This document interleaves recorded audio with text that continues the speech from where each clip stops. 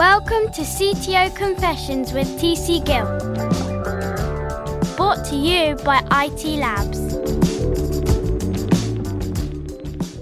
Hello, ladies and gentlemen. This episode of CTO Confessions is brought to you by the one and only IT Labs, providing technology leaders with purpose-driven development teams for high performance and innovation and productivity.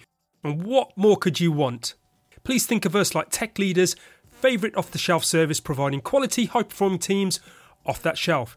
And your host today is moi, TC Gill, IT Labs Chief Talking Officer, and I'm speaking to you from sunny UK, where we say sorry far too often. Sorry. And in this episode, we're going to be talking about someone that's been leading in military to leading in tech. We'll now invite our guest to join us from Washington, D.C., USA, Charles. Welcome, Charles. So welcome to the podcast, Chuck. It's great to have you on. Hey, good evening and good afternoon, depending on when you're listening to this. Yeah, that's right. Good morning. Yes. And for you, I guess it's morning. What part of the US are you in, sir?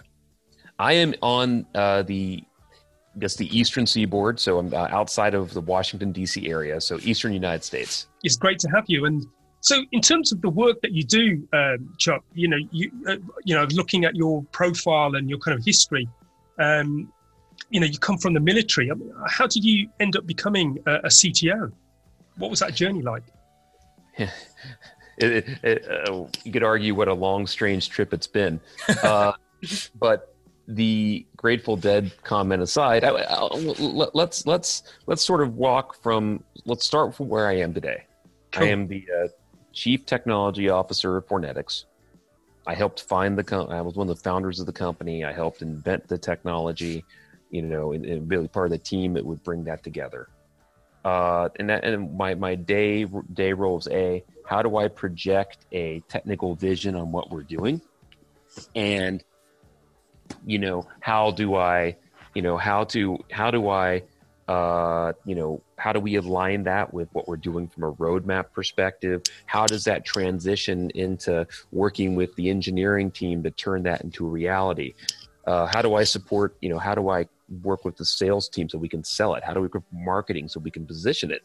And so it's a role that ends up having a very cross-functional impact across the organization. So I'm sort of in some cases, my role is to support everybody else to be sort of the voice of the technology, the vision of the technology. But ultimately, the company makes up my, I am nothing without the company. I'm just some person spouting off ideas. It's the company that gives gives the vision substance. Right. And so it's part of that job there. Now, how did I get there? That's a great question. Yeah. I'm going to go back when I was in school or university, depending on what part of the world you're hearing this in. And I joined when I went to school. I had no intention of using a degree. I was like, well, that makes no sense. But I had to go through school. I had to get a degree to become a commissioned officer in the Army. Wow. And since the Army was paying for my school, I decided, well, if I'm going to do something, I might as well do something. I might as well make the most of my time here. And I opted to, get a degree in electrical and computer engineering. And at the time, I've always had a passion for technology. I could give an entire podcast series on things not to do with technology from what I did in when I was in high school. Yes. But that's that's a subject for a different podcast. Yeah. Let's say I had a passion for technology. Wow. But I wanted to go off and actually I ended up becoming, and I branched infantry. So it also apparently had a passion for wanting to go blow things up. Right.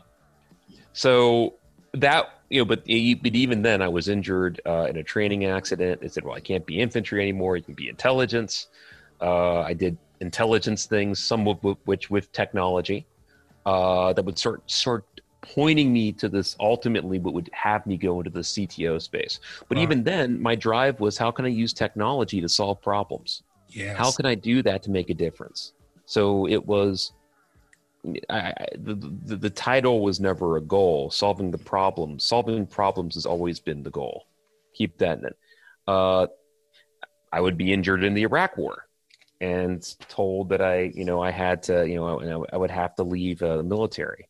Spent 3.5 years in the government security arena and learned a lot in that role about the technology missions, really started getting deeper into what would be the security side of things. Right. And would use that time to transition from military to civilian to eventually even transition out of that program after about 3.5 years to help with a startup called Anacam that did multi-factor authentication. But then I wasn't a CTO. I was like a director of delivery engineering. So a lot of my role is no matter what the CTO of the company convinced a customer that we had, my job was to make sure that we would deliver whatever it was. Right. Okay. Whether it was what was on our product list or it was rainbows and unicorns. Yeah. But that would put something in me about that would impact later. The idea of selling what you have, or or selling how, or cast what you have in light of what the problems are, and we'll get more to that later, conversation wise. Yeah. And that would, and then eventually would end up in a situation where I went in with a few other gentlemen. We'd start our own company, and the investors looked at me and asked if we were a product company. And at the time I said, at this point I did take on the mantle of CTO. And I told him, I said, the gentleman's name is Doug. He's still our executive chairman today at Fornetics. I said, Doug, cool. We're not a product company, but if we find something worth building into a product, absolutely will do so for you. And that would sort of set the stage, where we did a project for the Air Force, U.S. Air Force, demonstrated what would happen if you could orchestrate the use of key management with a broader communication system, and took something that was supposed to be a 48-hour exercise and demonstrated in a lab environment that it could be reduced to 23 minutes. Wow. Okay. And that's when I went back and I said, Doug, we built a product. And that and the rest of it would just be the slings and arrows of taking an idea, productizing it, and lots of lessons learned, arguably a lot of them from the way of pain. Yeah. That would lead us to the conversation TC you and I are having today. Excellent. That's great. I mean, that is a journey. I'm kind of curious in terms of the transition from actually being in the military. You kind of described that program of then transitioning, I guess, what you would call civvy life. Exactly. What was that like? Was that quite painful? So what's truly an awesome thing and a blessing is it's so much better today than it was back in 2004, 2005. For us who were injured during the original Iraq War, it was sort of, okay, you're injured, good luck with life, adios. Right. And so now I was very fortunate. I'll give a story. So I interned at a U.S. Coast Guard facility between my sophomore and junior years of college, and I made a good name for myself. I was a proficient software engineer even in college, I suppose, and so I went back there to say, hey, I'm leaving the service, and I think I need to look for a job. And so they says, hey, come by, we'll talk. And I'm in like an Aloha shirt, no Hawaiian shirt, a pair of jeans. And I'm walked into this room, and there's a whole bunch of people in suits and ties. And I would find out later that when we said when we talk is I want you to interview to be a division program manager. No, that didn't. So I realized at that point that I had, this is not quite what I was expecting. So I probably came off as someone who just fell off of a turnip truck, but I explained a vision for technical leadership, how I would go about solving problems. And so that wasn't the right fit. obviously. Now, maybe it could have been, but I don't think, even if it were, I don't think it would set me on the right path. So I would have a follow-up conversation. The guy said, you're obviously smart and you've got a very interesting background because, I was a computer engineer and I was, an intelligence officer. I ended up somewhere else. Right. Now, for the sake of, we'll just say that somewhere else was very interesting and it's really cool things, none of which I can discuss. We'll both be dead by the time I could actually discuss what those things were. So we'll just say it was very cool. It did a lot to change me and would be beneficial because it was into itself a good transition program from military to civilian. Right. Okay. Excellent. And it gave me an outlet. I would work 17-hour days and still feel like I think that was the biggest thing I needed at the time was I needed to know that I was still solving problems. I was still impacting mission. Because I didn't leave the military willingly. I was told I was too injured to stay in the service. So this is a way for me to, continue to fight, so to speak. Yes. Yeah. And I put a lot of time and energy into it, and it was successful. Yeah. So by the time I did about 3.5 years, I needed to. I think that was about a tour of duty for anybody in that program. I looked at doing something else, and the opportunity to get into a startup software company presented itself, and so I made a very interesting jump transition-wise. Yeah. From some dark, spooky place to the wide open commercial software company. Yes. And in terms of what you learn in the military and then applying that to the civvy world, obviously. What I love about your story, Chuck, is your desire to solve problems, and this is what businesses, if they're getting it right, are doing. So, in terms of the kind of leadership, did you find your time in the military gave you great leadership skills to be able to kind of help this company achieve its goals and produce products? I think so. If anything, at a minimum, it arms you with perspective. There's some drawbacks too. I mean, that there is I was very fortunate that why was a very important part of my job. I had to, I always told my soldiers that I will explain, please note that, why we're doing something is a luxury. I don't have to do that, but I recognize we all know the value of doing it, but there might be someday where I have to give you an order and I don't have the benefit of giving you the why. Yes. In business, the why is essential. You have to understand why because there's efficiencies there. Yeah. No one, is like being invested in being successful, not necessarily in always being right. Notes that you need the why is important so people can give you better alternative ideas. Yeah. And when building teams, I always found that why let you gravitate? Why was a chance to explain why, to understand. It helps create inclusiveness in organizations. When the why is not explained, it creates barriers. Right.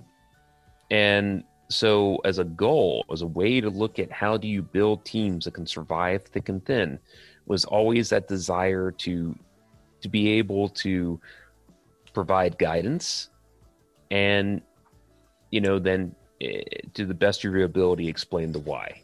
Yeah, I love that. And that's a great perspective. As I look at the various, and then I would say there's another leadership tenet was, as an officer, I would never make my soldiers, my non-commissioned officers, do anything that I wasn't prepared to do myself. Yeah.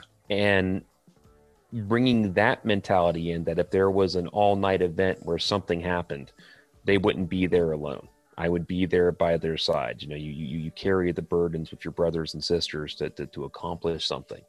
Yes. Now, I'll put a caveat there that one of my own things I've worked on, and I think I've improved on over the years, is that as a manager, I would that being there also gives you the temptation of helicoptering. Being hovering over them, trying to get a response. I think I over the years I realized that didn't really help anything, and that's a lesson learned, right? Yeah. And in turn, though, you can listen, and sometimes just people need someone to talk to as they're trying to solve a problem. Because in talking the problem out, they find an answer. Yes. When I look at this, that idea of, but there's a degree though that one of the things is, I was remember being taught as a cadet, there are like 3 types of leadership. There is this idea of directive leadership, which is we say in technology is the effectively is shut up and color. Right. That's there is the idea of delegating delegating authority, delegating leadership, where I just tell you to go do it and you go figure it out. Yeah. And then there's this other one, which is I think the one I've always gravitated to, is participatory. So participatory leadership, which is you take inputs, you let the team participate in the process, but ultimately the decision lies with you. Yeah. And I will say that I've learned some of the benefits of delegating when you build a high performing team. You learn to do that as well. But the thing is, you can delegate authority, but you can't delegate responsibility. Yes, that's a really good point there. Yeah. And this has, whether this is technology or, this is running a construction company, or this is for, any sort of service industry, that problem doesn't go away. That's part of the human condition. It just happens to be that my universe is right now is technology. So there we have it. Mm. And in a technical sense, that means, when you say something has got to be built, directive would say, I'm going to tell you exactly how to code this. And this is exactly the specification you have to do. And that doesn't work because if you're building sufficiently large systems, complex systems, you're going to get in your own way faster than you can say get in your own way. Participatory works to a degree, and it's much more so in the design side. But when it finally gets down to it, though, when it comes to when you're going to code things, develop things, you have to delegate that to the developers, the quality assurance professionals, the people who actually build the product. Right. And that's because there's so many, if you don't do that, you're a hindrance to operations. Yeah. And the, participatory works well in design. Delegation is critical once you finally you're getting somewhere. If you can't delegate that authority to get the work done, you're a micromanager, or you're not actually helping solve any particular issue. So I mean, I look at it like that becomes a critical part of recognizing this and looking to see where in my own story where maybe I should have delegated sooner, or I should not have, or maybe I should have stepped in. The inverse as well, man, I should have stepped in and taken more control of that because the end result was not what we were expecting. Right. And when it turns into that, it's always, it's not the individual, it's the leader's fault, because people, you can't, that's part of that goes back to that responsibility piece. You have to take ownership of those actions and realize, that was not what we were expecting. Right. But that's where we're at, and we'll figure it out. And fight the temptation to try to figure out why it happened in the short term. Get back to that once you solve the problem. Yes. Yeah. It's quite interesting the perspective you have on leadership here, that participatory leadership. I don't know if I said that right, but tongue's getting twisted there. And then kind of moving over to kind of the delegative style of leadership. Is that something that was quite evident within the kind of military world as well, or is this something that you've kind of figured out as you've gone along? Oh, those directive, participatory, and delegating, that's doctrine. That's how we were trained to look at leadership as a cadet perspective. It just happens to be that, that was a good understanding what those techniques are and when you use them and when not to use them, right. Or looking back and saying, man, I should have used something different. It's all part of that tapestry of events that makes up, who you work with, how you impact things, and ultimately what little role I played in the story of all those events. Yes, yeah, that's fascinating. That's great. And kind of coming back to the kind of high performing teams, and as a tech leader, creating that vision as to where we're trying to go. Because from my own personal experience, I've seen this done really well, and other places could have been done better. How do you kind of align people to a vision, as to what you're trying to do, that kind of end goal, the outcome? And this is, for us, the education on the vision starts with making sure that, the other leaders in your organization understand that vision. And those you can impact, you make sure they absolutely understand where things are going. Because at least because the idea is that vision is it's that target on the far horizon. Yeah. And how you get about going there is not always a straight path. Yeah. And it's the perspectives of others who are looking at that vision and their insights, that what the vision ultimately becomes is a way to say, here's my left limit, here's my right limit. Everything between those limits is in the vision. And how we get between those two limits is driven by, in many cases, factors outside of your control. Yes. Yeah. Yeah. See, and in terms of kind of delivering that vision to the teams, I mean, what kind of tools do you use to kind of make sure people see that? Is it just repeat again and again, or is it going to use some visual tools to help? Lots of presentations. I wish that there was some magic tool to go do it elsewise. I was hoping you would say something. Yeah. Yeah. But you have to keep things, and the trick is to try to do it. I would say this thing I'm still learning is how to present that vision in different ways, and how do I continue to simplify the vision, simplify the messaging, so that people understand it and they can act on it. Because you always find you're cycling through. People are, or their understanding changes, or elucidation via aggregation. The more I know, or the more the more I'll tell you. Yeah. Finding that right fit is, I think it's still something I'm working on even to this day. How do I educate people on the vision of the company? How do I explain where we're going? How things fit in? Why are you here? What's the importance of this role? What are we trying to get you to accomplish? Yeah. And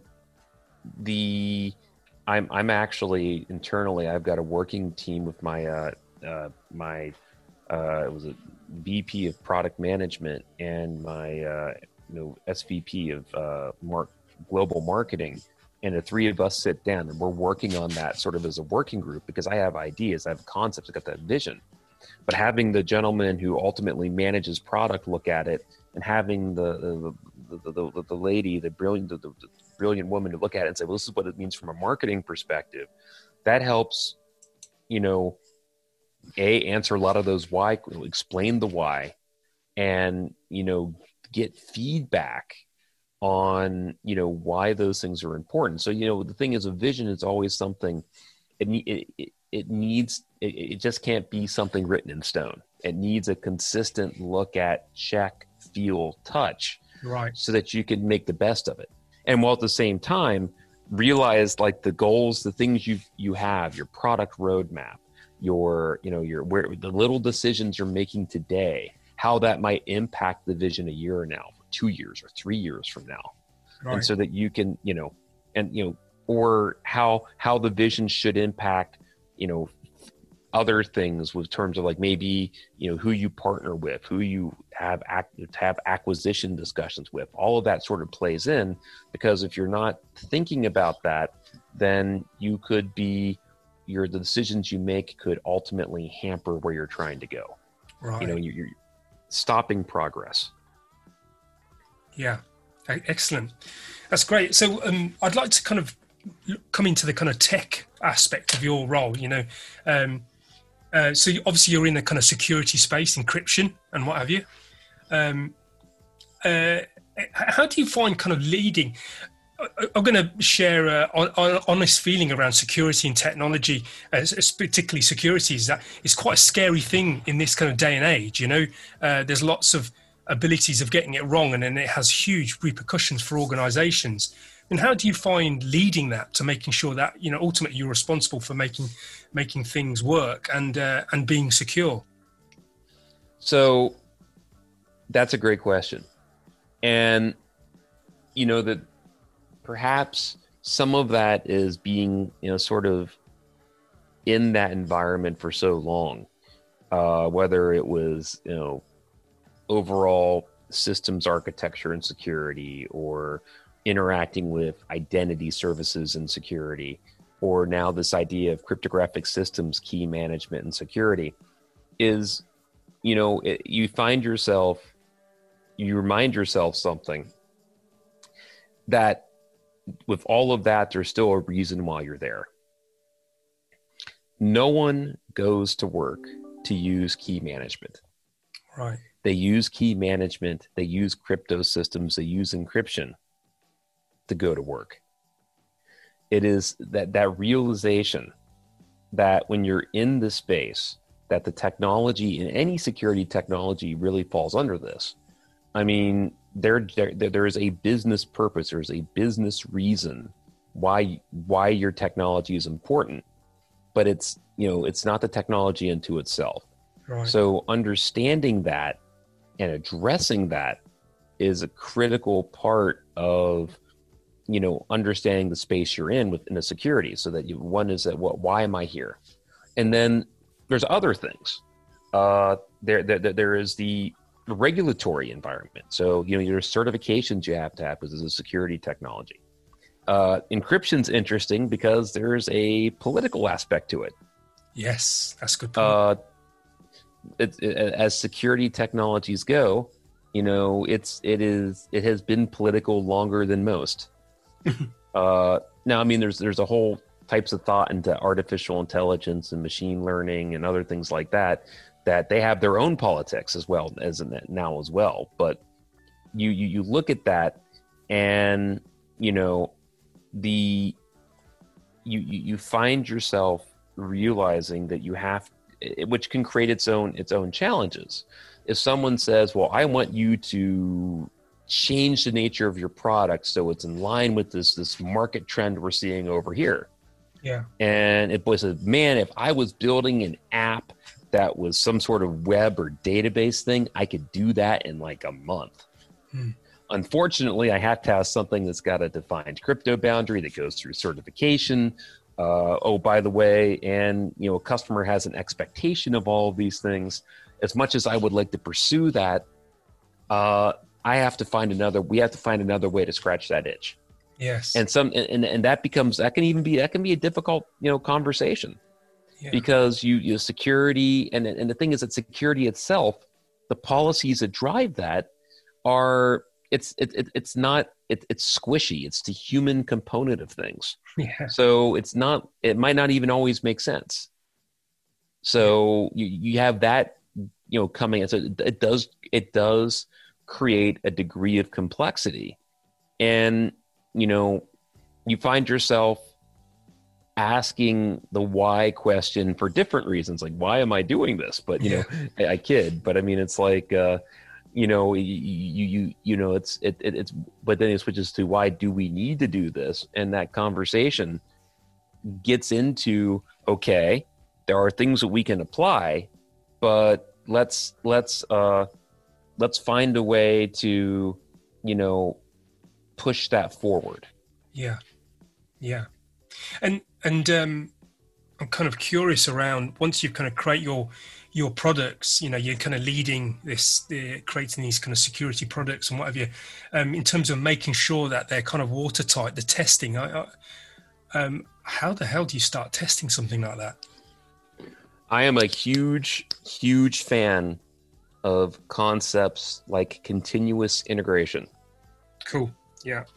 And for our QA team, to their credit, they do, it's not just the functional or even non-functional testing that they do manually. They then take steps immediately to automate. Yeah.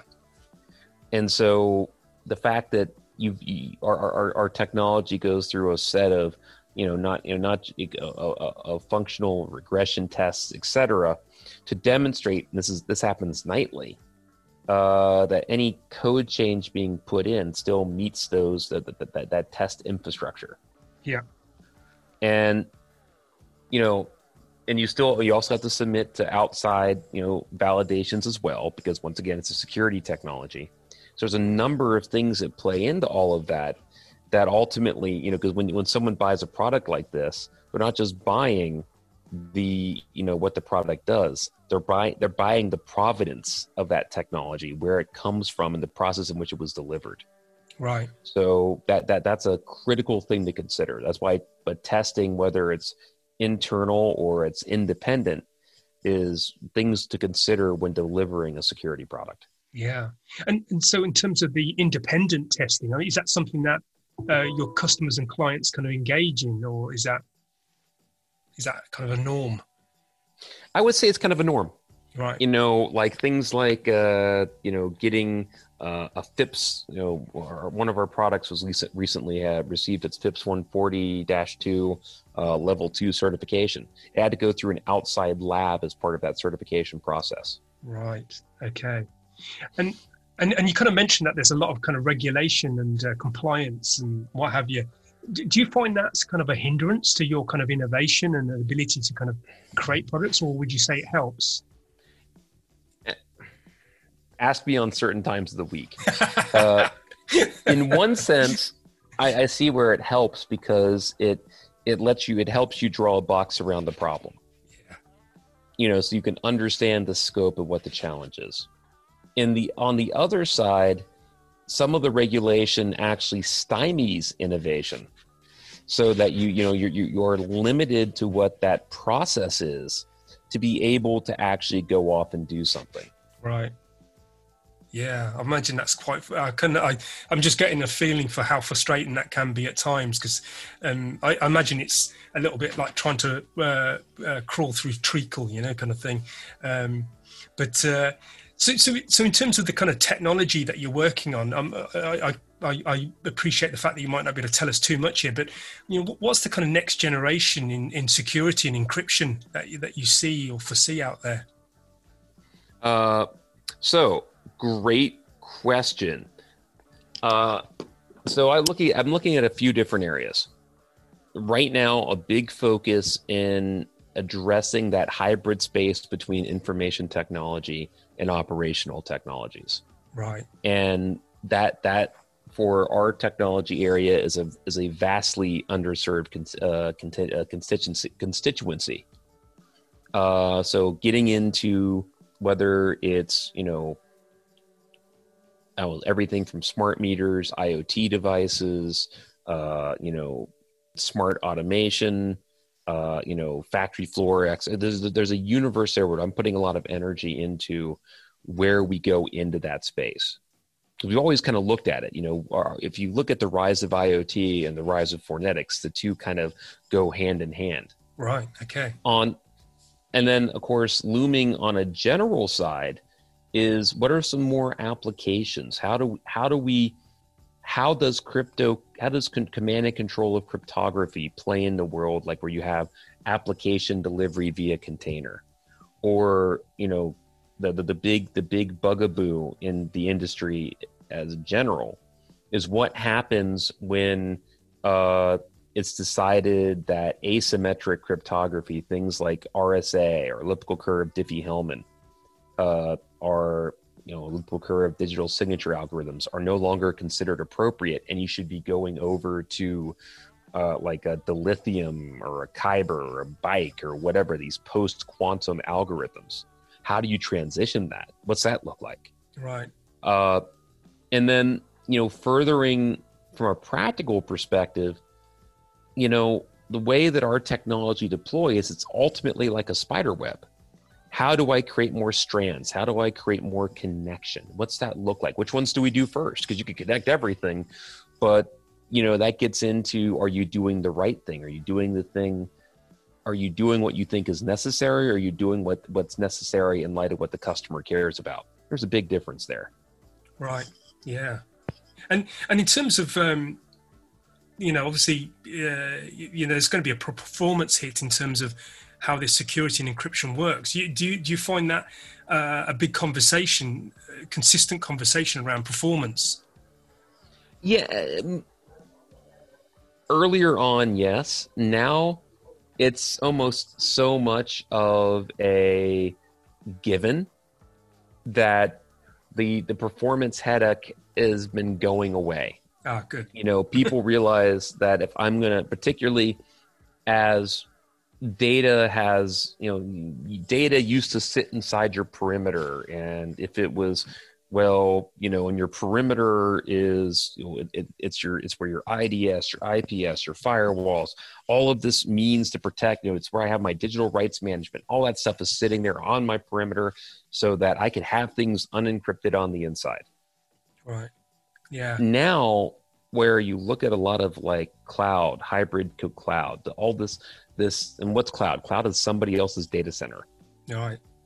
I mean, awesome provisioning principles. I'm not trying to say something trite about cloud, but I use that because when you think about it, it drives use of encryption, because encryption is a control. It's fundamental. It's something that a computer actually understands. Your password, well, you have to write instructions to, you have to write code to say, interpret this password and do something with it.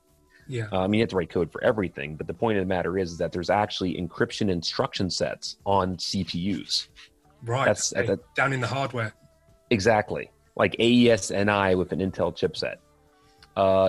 And so that fundamental nature notes that as data transitions, where the boundary as we know it goes away and everything is looking at into a data-centric sort of security model, people have come to realize that encryption is it's a necessary performance hit. You could make the argument it's a lot like seatbelts.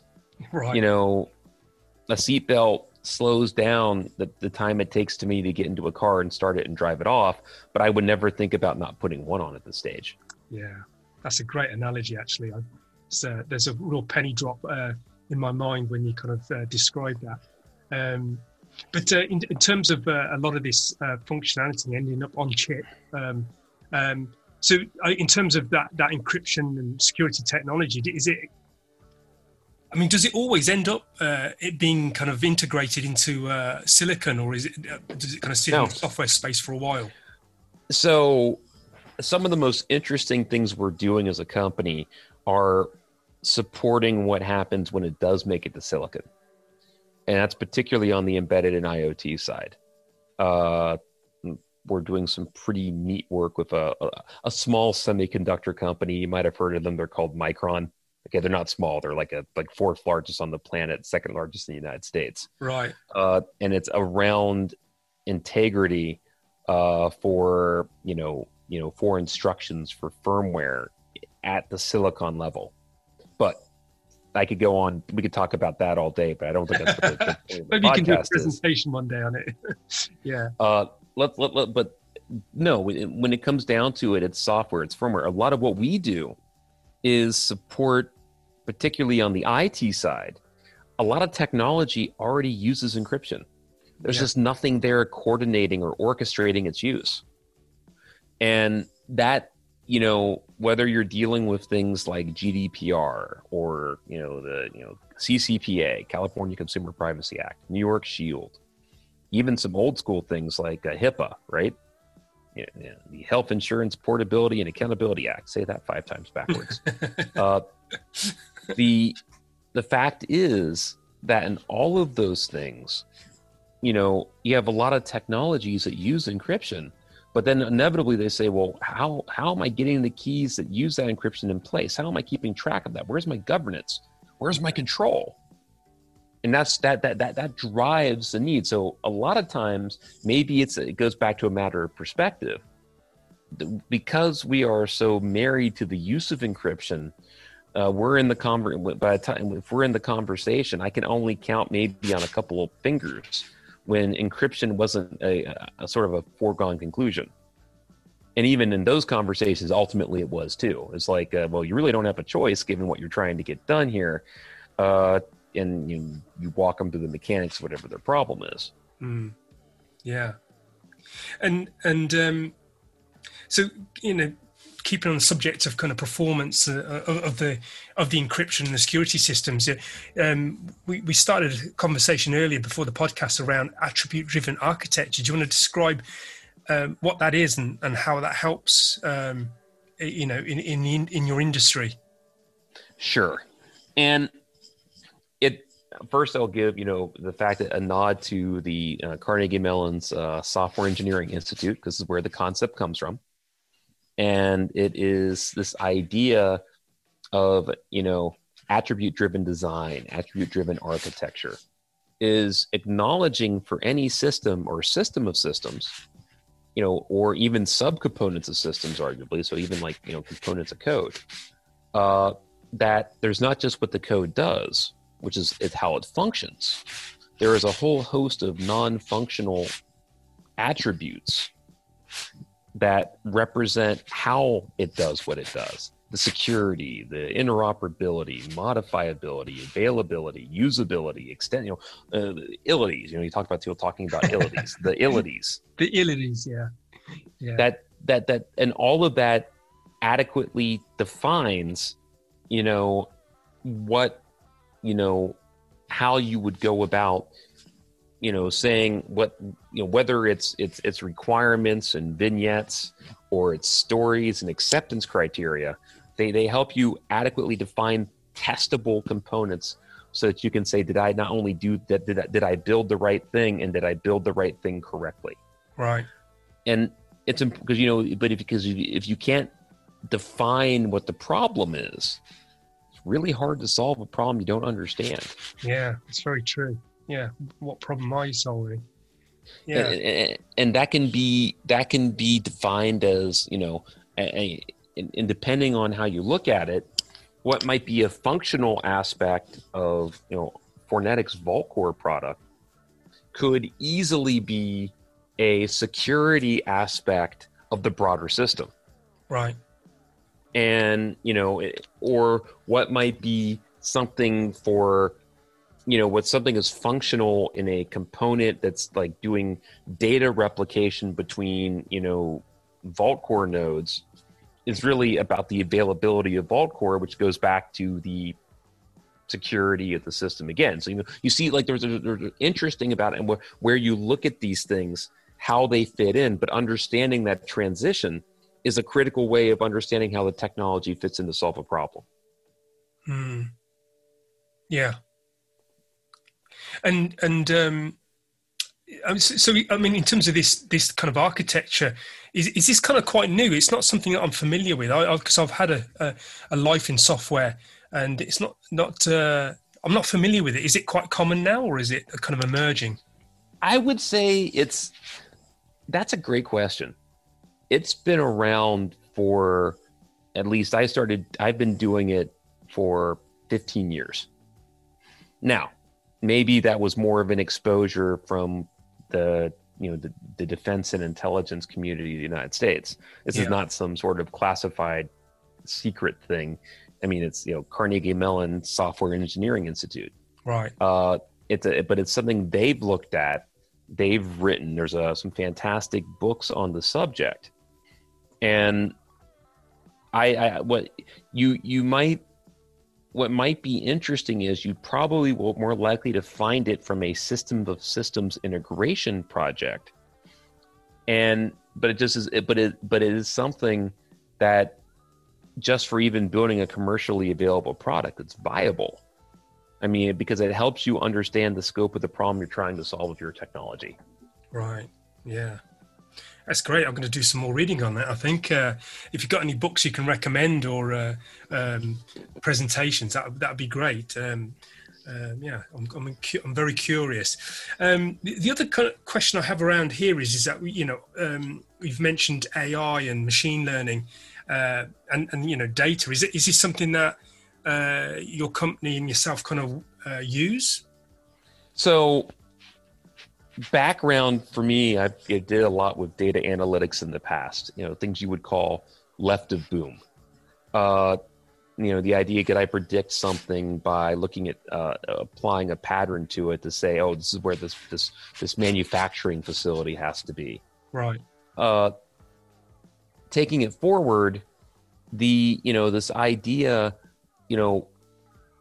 this is a great place where some of the regulations and the security space absolutely are infuriating. Because to solve the idea of looking, figuring out, whether it's a machine learning or a deep learning scenario and finding trends of cryptography that you could then use to manage and change things based off of use, is a great approach, right? It's a fantastic idea. It also gets into some very interesting circumstances in terms of the exportability of that concept. Right. Okay. And but in general, when you think about it, if we just let's take the Fornetics solution out of pocket for a second. Getting data, getting patterns the right way to understand for any sort of system or network operation so that you can effectively optimize the network based off of, patterns of usage is, that I see that being, something, where it is an absolute, it is a good exercise. That is a good implementation of network operations or security operations to leverage your artificial intelligence, your machine learning, to take the appropriate learning heuristic and apply it to that data so that you can actually then say, hey, operator, do these things to optimize the behavior of the network. I don't think people are quite ready for the system to ultimately fix itself. Yeah. Because that things like Skynet come to mind, Terminator. Yes. But being able, more like an Iron Man, a suit of armor, right, where the AI is working in partnership with the operators so that it's there when you need it to be. It has that ability to anticipate things, be anticipatory, and plan things out. So I would tell you a lot of where I've been looking is how would I, for network operations, what does that look like? Yeah. How do I do that correctly? How do I determine trends in operation based off the data available, and then effectively explain what the right courses of action are, and not just for fault scenarios, but arguably, if you think about things like there's a program here in the United States called Continuous Diagnostics and Mitigation. Imagine what that would do in a CDM space. Right. To be able, in terms of that transitioning from diagnostics to mitigation, having that AI ML piece would be able to say, hey, here's my best path to mitigate an event as it occurs. Maybe it's changing key material. Maybe it's triggering a configuration change on this piece of network equipment. Yes. Maybe it's disabling some user accounts. Maybe it's setting up other user accounts. I mean, there's a whole host of, you think about all the catalog of functions that could be fitting in that space. And any number of them could be almost like a profile of what you would do as a course of action.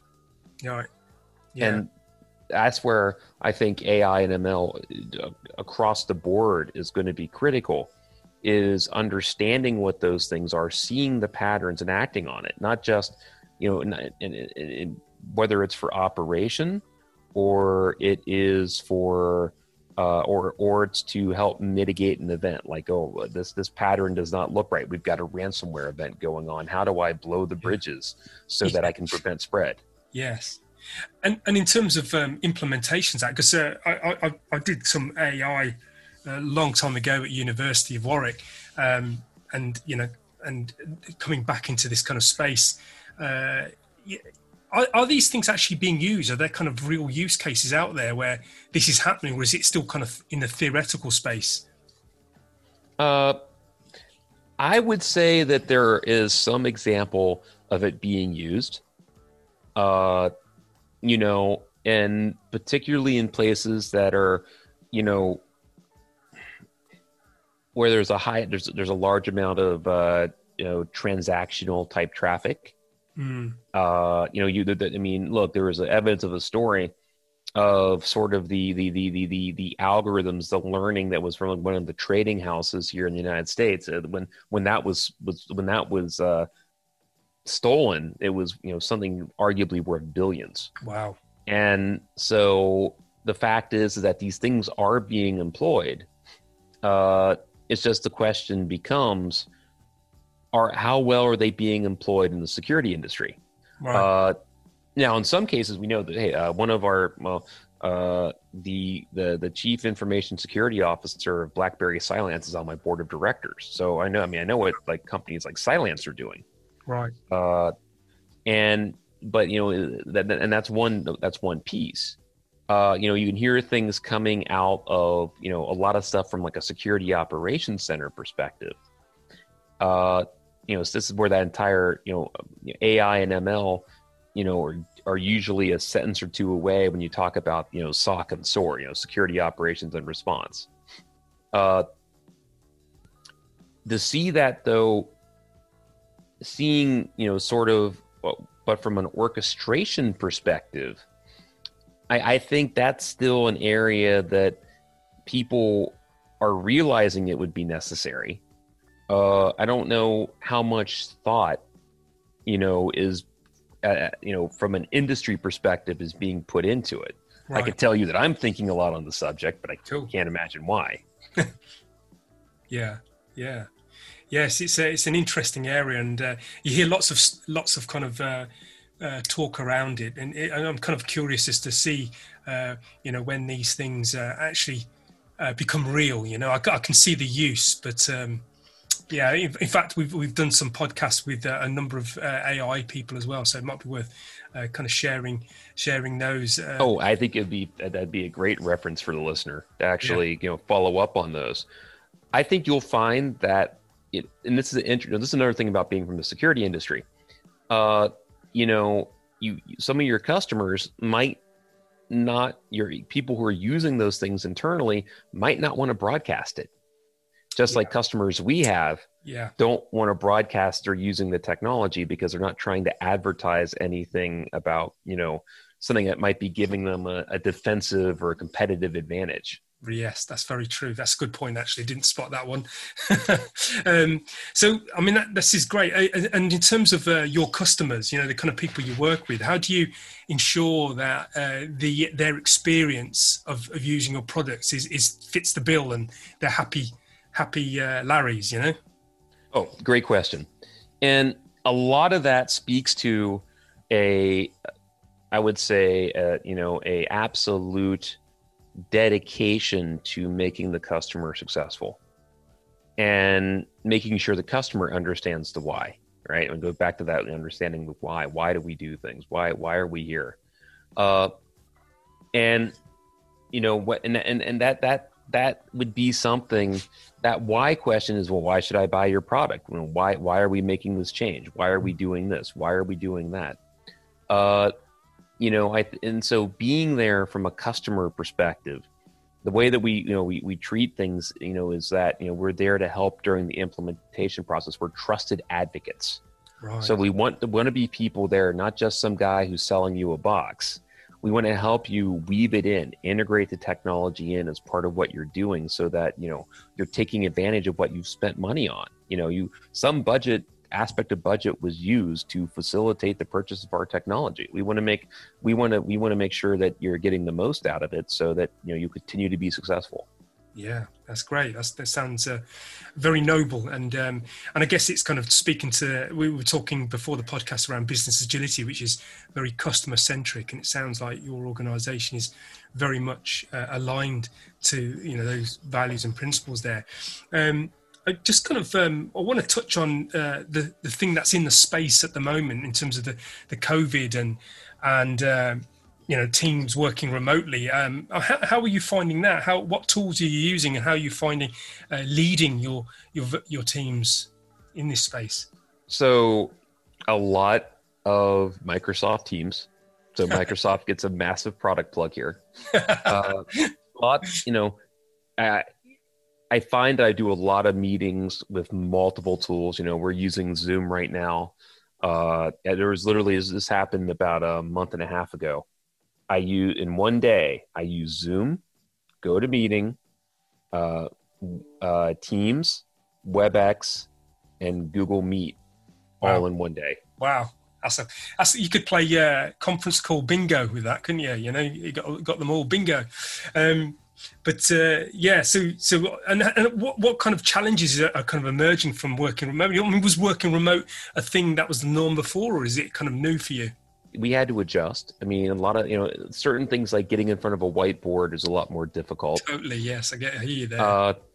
And you find that you really have to, you know, if you wanted a place where you learn when to do participatory and when to do delegating, this is the time, because, you know, you have people working on different times, different schedules, you know, because it's not just we're not just a U.S. organization. We have offices in Paris, offices in Singapore, and we're supporting, you know, efforts globally. So a lot of it is, how do you collaborate with people? You know, how do you get from point A to point B? And depending on what region of the world, the technologies might, you know, occasionally, you know, I'm fielding questions via WhatsApp. Yes. And that's what people are comfortable with. So you find that you have to spend a lot of time in this environment, you know, producing solutions that build comfort for customers, so that when they're working in these environments.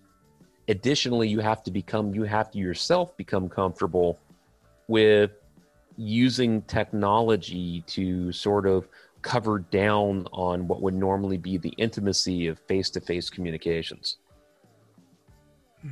Yes, yeah. I must admit, I'm a very people person myself, and that losing the whiteboard, I have this thing about whiteboards. So they're a great way of people's converging ideas and sharing, and, you know, so I guess that's makes it quite difficult. Would you say that collaborative work has diminished, or have you managed to kind of maintain its potency? I think it ebbed and it flowed, right? I found that I do a lot more scheduled brainstorming meetings now. Cool. Primarily to ensure that you're maintaining open channels of communications. And maybe so that as things are going on, you're keeping track of them. Yeah. Because now the challenge is that when you do that if you're sort of a cross-functional role, your calendar ends up looking pretty insane looking on a regular basis. Yeah. Which I think, unfortunately, TC, you encountered with me firsthand trying to get this scheduled in the first place. But that being said, it's that, you know, the trick is to communicate enough to answer the why, and make that communication meaningful. make it purposeful. Yeah. So that in it, you're not just, you're not just in a meeting to, hear each other talk and be a self-licking ice cream cone.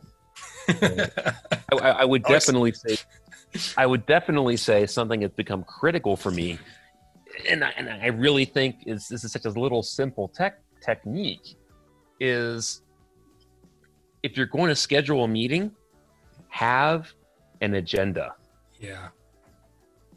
Agendaless meetings right now are, those are things you got to be really worried about, because, when you have so much of this is going on, if you don't have an agenda, you don't even know, wait for it, why you're in the meeting in the first place. Yeah, that's right. Yeah, I'm totally aligned with you. It's something that it's a really small trick, and it's really simple. Some people might even say common sense, but it's not always the case. And I'm very aligned with that suggestion there. So Chuck, in terms of time, we're kind of coming towards the end now. I wanted to kind of ask you. Actually, I want to ask you this. I saw something on your LinkedIn, which I was very interested in, is save the world one idea at a time. That's a pretty powerful statement. Well, thank you. It's been sort of a mantra of mine for years, and I've encouraged other people I want people to think that way. If you're going to make beneficial change, if you're going to solve problems, you've got to have to, you just can't say that the world's a problem, right? You have to have an idea to solve it. Because that's a very, a more, I guess, another radical way to look at it is, yeah, great, Chuck, I get the fact that, yeah, no one likes complaints, they want to hear solutions. But I also think that there's another piece of steadfastness in the process, that if you have an idea and you believe in it, you're focused so that you are solving that problem. You're not, because there's intentionality in that statement, saving the world one good idea at a time. Yeah. And it's not saying saving the world of every idea that I have when I'm walking down the road, bouncing off every idea in my head and I'm driving everybody nuts. Yeah. It's, you have an idea, it's a hypothesis, it's a concept. How do I go prove it out? How do I solve that? And if that does make life a little better for people, then you should try to think. I think I'm not just doing something. Look, ultimately you want to solve problems. I want to do technology that the space we're in can save lives. You also have to, there's practicality, is you have to increase shareholder value. Look, it's not a charity. Yeah. It's it's that first part. It's the fact is that it's more than just, a money making scheme. There has to be, it's that saving the world, it denotes a desire to do things that are purposeful, that actually make a difference. Yeah. And I think that's another, that's something I think the military kind of, taking this conversation full circle, something the military truly imparts upon you is that driving desire, that one, you can make a difference, and particularly if you can be a team, you can make a big difference. Yes. And I think that's another, saving the world's a team sport. It's not a, sort of Superman, Yes, there's, right. individuals can't do it on their own. Yeah. That's great. I love that. I'm going to take that forward. That's going to go into my list of quotes. I love that, and I think it's a reflection of yourself, Chuck. As to put a statement like that out is a nice sign of your character, and personal purpose. So, in terms of the gift that you'd like to kind of leave the tech community leaders out there, what would be your kind of key takeaway that you'd like to leave them with in terms of your role and as a tech leader? That's a great question. And to consider that for a second, I would think understanding the impact of what happens when you can be, I'm going to answer that a little differently here, because I'm thinking there's a phrase in systems engineering that says, organizations build what they are. It's a fun one. It's a good one. It's got me thinking. And if you're going to, and I'm a big believer in this idea of orchestration, whether it's cryptography, whether it's other things in the future, this ability to orchestrate, it needs to be considered that, we don't build monolithic systems anymore. Everything, if I were to, look at to the broader world and say, what would be my piece of wisdom to give other tech leaders? Think not just, think about those other attributes, not just what the system does. I would say in particular, how does it do it with other systems in mind? It's that understanding that the idea of interoperability is so critical, because we've come to a place that if we don't consider that, we can't build secure systems. We can't build functional systems, and we will end up doing things that we won't ultimately meet the intent, whatever that might be. So I guess no technology exists in a vacuum. Act accordingly. How about that? That's the shorthand version of it. Cool. Excellent. That's great. It's been really good speaking to you, Chuck. I've got a lot of ideas and thoughts here, and I'm going to go away and read up on some of the technology that you've kind of described here, because I'm kind of curious. But thank you for your time, sir. It's been brilliant. TC, it's been a pleasure. Thank you, and have a great evening. Yes, sir. Okay. All right, take care. Well, there you have it. Another interesting journey of a person who arrived at the helm of an organisation's technology department through an adventurous journey in the forces. Chuck's journey in the military and his injury led him to this space he holds now. It's interesting, isn't it? How dramatic events in one's life leads us to some interesting corners of life's possibilities. The key takeaways for me were as follows. Whatever happens in life, however bad, however good, use it, build on it, and build from it rather than regret it. My second key takeaway is the military doctrine of leadership. Check it out again in the podcast. I thought this was a very interesting area. And thirdly, my final takeaway is the importance of the why in organisations. We've all heard it from Simon Sinek. So take heed. It gets alignment and motivation for solving the organisation's challenges. So, what were your takeaways? I invite you to share your thoughts. And remember to subscribe to CTO Confessions podcast and IT Labs newsletter, where you get regular tech articles and invites to IT Labs webinar series. URLs to do that can be found at the bottom of this page.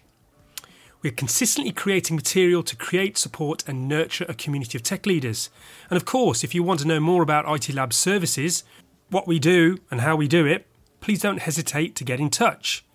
As mentioned in the intro, please think of us like tech leaders' favourite off-the-shelf service, providing quality, high-performing teams off that shelf with a wide breadth of skill and knowledge. Well, that's all, folks. Look after each other and keep safe. Wishing you all a good day and evening wherever you are in the world from all of us here at IT Labs. Live well and prosper. Until we meet again on the next CTO Confessions podcast.